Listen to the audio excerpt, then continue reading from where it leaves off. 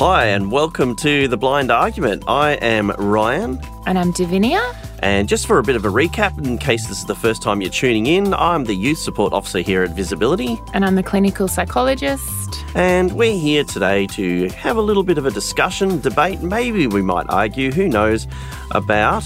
So today we're going to talk about acceptance.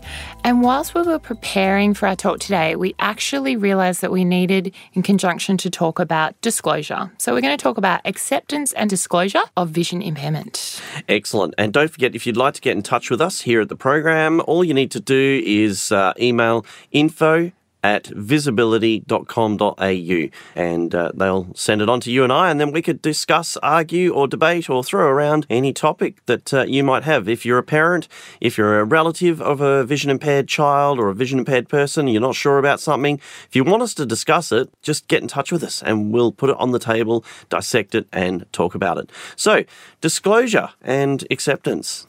Where do we go here? Well, I guess we should probably start by letting you know what we think acceptance and disclosure is, what we've come up with, and hopefully it's a little bit resonant with what you think it is as well and how you would define it. But I guess we wanted to talk to you about acceptance because we felt that it's something that comes up a lot, particularly with parents. We often get that, my child isn't accepting their vision impairment or their blindness. Can you help us? What are you going to do? Can you make them accept it? We come across this a lot. So we wanted to talk, I guess, personally about our acceptance, if we accept our disability, if we don't, how we did it, and everything in between. One of the things that I often think about with disclosure and acceptance is that label. I have to wear this label all the time that says I'm disabled or I've got a disability or I'm blind. Yeah. And I personally quite often don't like wearing that label. Absolutely. Me too. Even though, at the age that I am now, at the beautiful age of 23, I find it that sometimes I'll quite happily wear the label, but a lot of the times I don't want to wear a label. I just want to be me. Absolutely. I have to agree with you there. On some levels have definitely accepted my vision impairment. I've embraced it, but that's not static. That doesn't stay that way all of the times. There are definitely times where I put this impairment, this disability in a drawer and I shut it, not usually for too long, and I try and just be without it. And there are times where I will get the label out and proudly wear it or use it to get myself to an advantage, I guess. And the most recent one was when I was in Sydney just a couple of weeks ago and our flight wasn't booked till 8 o'clock that night and it was like 2 o'clock in the afternoon. And so myself and the person I was travelling with, who was also vision impaired, went, let's just go and approach the Qantas desk and see what we can do. We approached them, we chatted to them, we talked to them, we explained our problems, and look, we got moved on to an earlier flight and it didn't cost us anything. So thank you very much. But when we did it, it was like, yeah, definitely all canes out. Let's go. Let's use, what we can to do it. So, look, I'm not promoting that we should use our disability to get yourself places, but sometimes you just kind of have to. Sometimes you have to wear that badge and take it with you. But getting back to parents, and it is something that I quite often get asked as well, and I should imagine in your line of work you would work on this a lot with parents accepting their children's vision impairment or the parents wanting their child to accept their vision impairment. It's a really interesting one. I would say it's probably on the top of the presenting issues list of a lot of parents, and I think it's really well meant.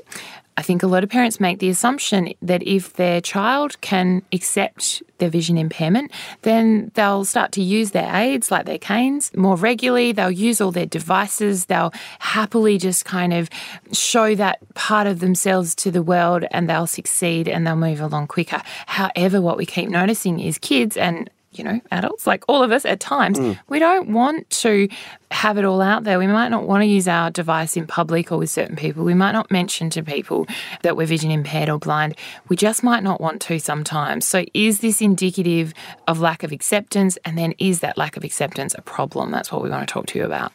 Because I do remember times at school where I was isolated from the group of kids and made to sit up at my desk so that I could read my Braille book properly and follow along with the teacher in the class and things, when really at the time was in my own mind thinking, why can't I just sit on the floor with the kids and read my Braille book? Okay, so why do I have to be separated? Why? Yeah, like I'm imagining that from the teacher's point of view, they were thinking if we separate him, then he's got access to his devices or whatever you were using so that you could follow along. But it sounds like in your mind, Ryan, that actually it was more important to you to be a part of the group, to be the same as the others, yeah? Yeah. As a child, that's all I ever wanted to be. I wanted to be the same as everybody else. But, you quite often found in a schooling situation, you were isolated or removed or you had a teaching, well, I mean, I'd never had a teaching assistant back then, education assistant, but I know they do these days. And quite often I hear from children these days that the education assistant sits with them in class and quite often in between them and the rest of their friends. Yeah.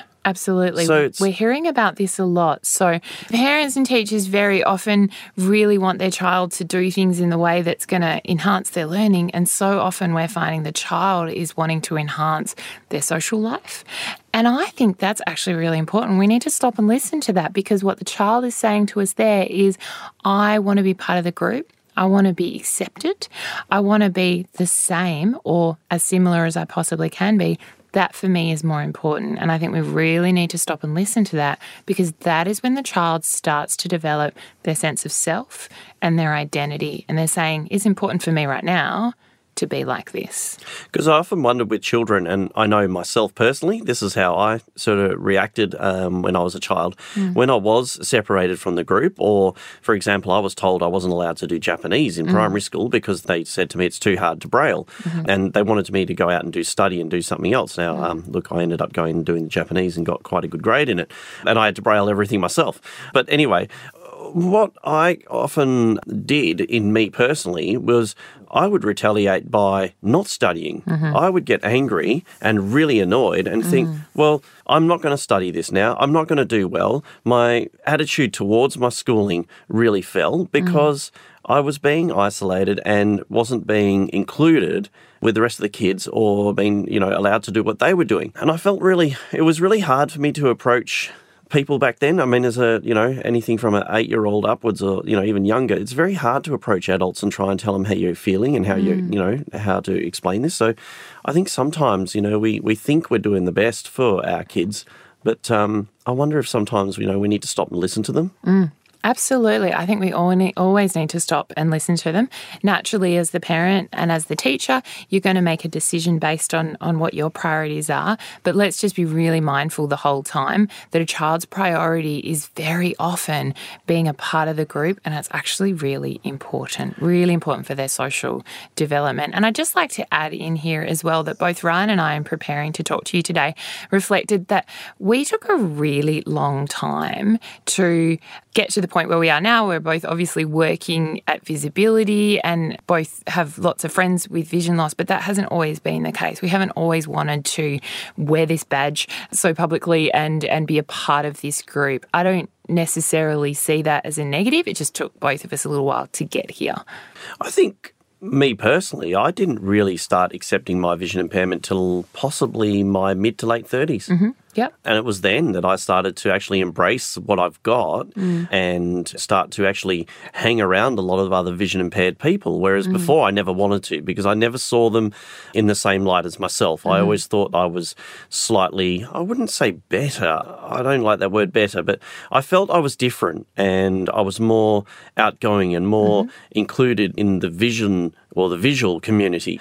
But it's just been in these last sort of maybe 7 to 8 years. And sorry to all the friends that I hang around now who are blind and vision impaired. I do love you all now. But it was only then that I suddenly realised that, hey, these guys are cool. These guys are awesome to hang around. And actually it is quite nice. But it took me that amount of time to want to go and be with them, because before that, I guess I maybe hadn't accepted myself to, as to who I am and who I was. And now I'm very different. And I think from that, Ryan, I'm hearing that if you had have been sort of more strongly encouraged to accept before you were ready and perhaps to be more a part of the vision impaired community before you genuinely wanted to be, you'd be quite a different person. Certainly not a better or worse person, but you might have just formed really differently. Yeah, possibly. I know if it had been forced on me as a child, I probably would have once again kicked back and rebelled against it. Things are different. There wasn't as many groups for children, vision impaired children, when I was growing up. There wasn't as many camps and things like that as there are today. I very rarely got to mix with other vision impaired, children over here in WA. There was a few that I knew, but, didn't really get to mix with them as much as the kids do these days. So maybe it is a little bit different and maybe children are more accepting these days. But I often wonder, is it the parents that need to accept what their child is or what they've got or the disability they have or they're living with? I wonder how it would work if the parents accepted it first and were able to move on and cope with and work through the grief, I guess, that comes with that. How sooner would the child then accept what they have? Oh, absolutely. I think that's a really important question for a parent to ask themselves. If you're wanting your child to accept their disability, have you accepted their disability? And I know it's quite simple for me to say that, but I don't want to understate how difficult I think it could be potentially for a parent to come to the acceptance, but it's probably time to start that journey of acceptance. Do you have any ideas, Ryan, about how a parent does start that journey of acceptance? Oh, look, as a person that doesn't have any children of my own, yeah, but I'm sure your but I work with a lot of children anyway. But once again, going back to the time when I was born and was raised as a child, once again there were no real sort of children's services available for them. So I think my parents had to do a lot of it on their own, and they had to go it alone. I'm not sure when my parents accepted it. I really can't recall the time. Or, maybe it was when I used that excuse one day to my mum, when I was about 5, and she told me to go clean up my room, and I said, I can't see, I'm blind. And let's just say that, she did give me a bit of a smack and told me to never use that again.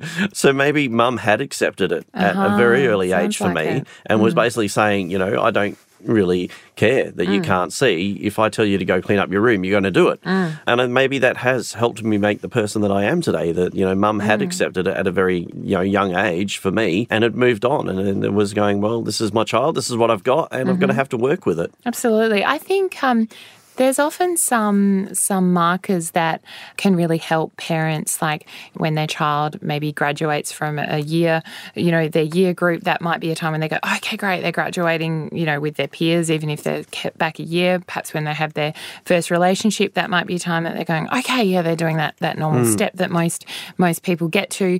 Perhaps it's when they get their first job, or maybe it's when they graduate from a university or a TAFE degree. Maybe it's the first time they independently travel. There's lots of little markers, I think, that can really help. If you stop and notice them and go, well, hang on, they're actually just doing that thing that other people do in their own time, whenever that happens to be, that can be really a useful thing just to stop and notice, I think, in towards acceptance.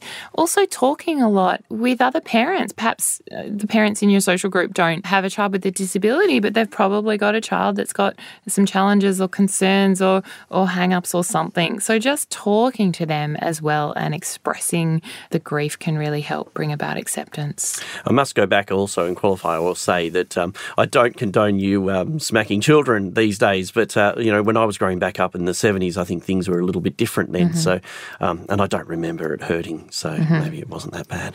But I still, I thank Mum for doing it for me, because I don't, use that label anymore. Well, I did when I wanted to fly home early. But what about disclosing? When do you disclose to other people that you've got a vision impairment? That's a really hard one. And I know, moving on a little bit from children, taking a big jump up now to, when you're applying for a job and things like that, I quite often get asked by the teenagers and the youth today, when do I tell these guys, that I've got a job, a vision impairment?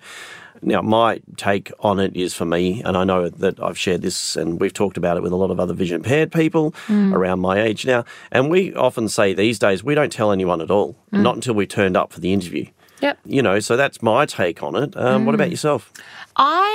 In making that decision, I really think about, well, what are my needs? I don't really think about what's right for that other person, be it in this example, the employer. I think, well, do I need to tell them to get some access to the building or something? And if I don't mention it, particularly with going for a job. I think we all know there's a lot of discrimination that happens against people with a disability, and I think it's far more powerful to turn up and show them how good you are and let them kind of realise without making any preconceived decisions beforehand. On a more personal level, I don't always tell a new friend that I'm vision impaired until I've got to know them a little bit, unless, of course, they notice something like, the guide dog or me walking into something. If it comes up, then I will tell them. But a little bit like you, Ryan, we were discussing this before, we often try to tell them in a very light and casual way and not kind of talk about it too much initially, because I personally really want to get the sense across that the vision impairment is just like a little part of me, but it's not the thing that I want them to hang on to and identify about me. Then again, sometimes as a parent, disclosing your child's disability or their vision impairment to people such as their teachers, their school, their scout group, their sporting group, even a new set of friends might be a really good thing, because then that person or that institution are going to be better equipped to work with your child. And I know that might be, for example, if they're going to a friend's birthday party, you're sending your 11-year-old child off to a friend's birthday party, your 11-year-old child has a disability, it's probably best that you as a parent don't go, because you do need to give your child a bit of space.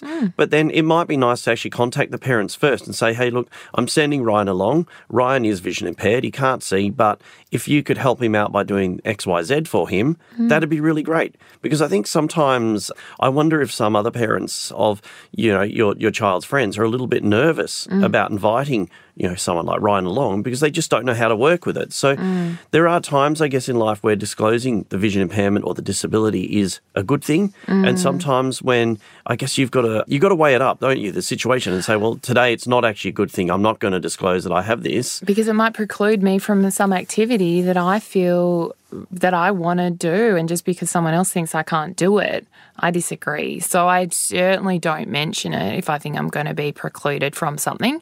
But if I need to mention it to get my needs met, I will mention it. But I'll definitely be flexible in the way that I bring it up, the manner that I do it.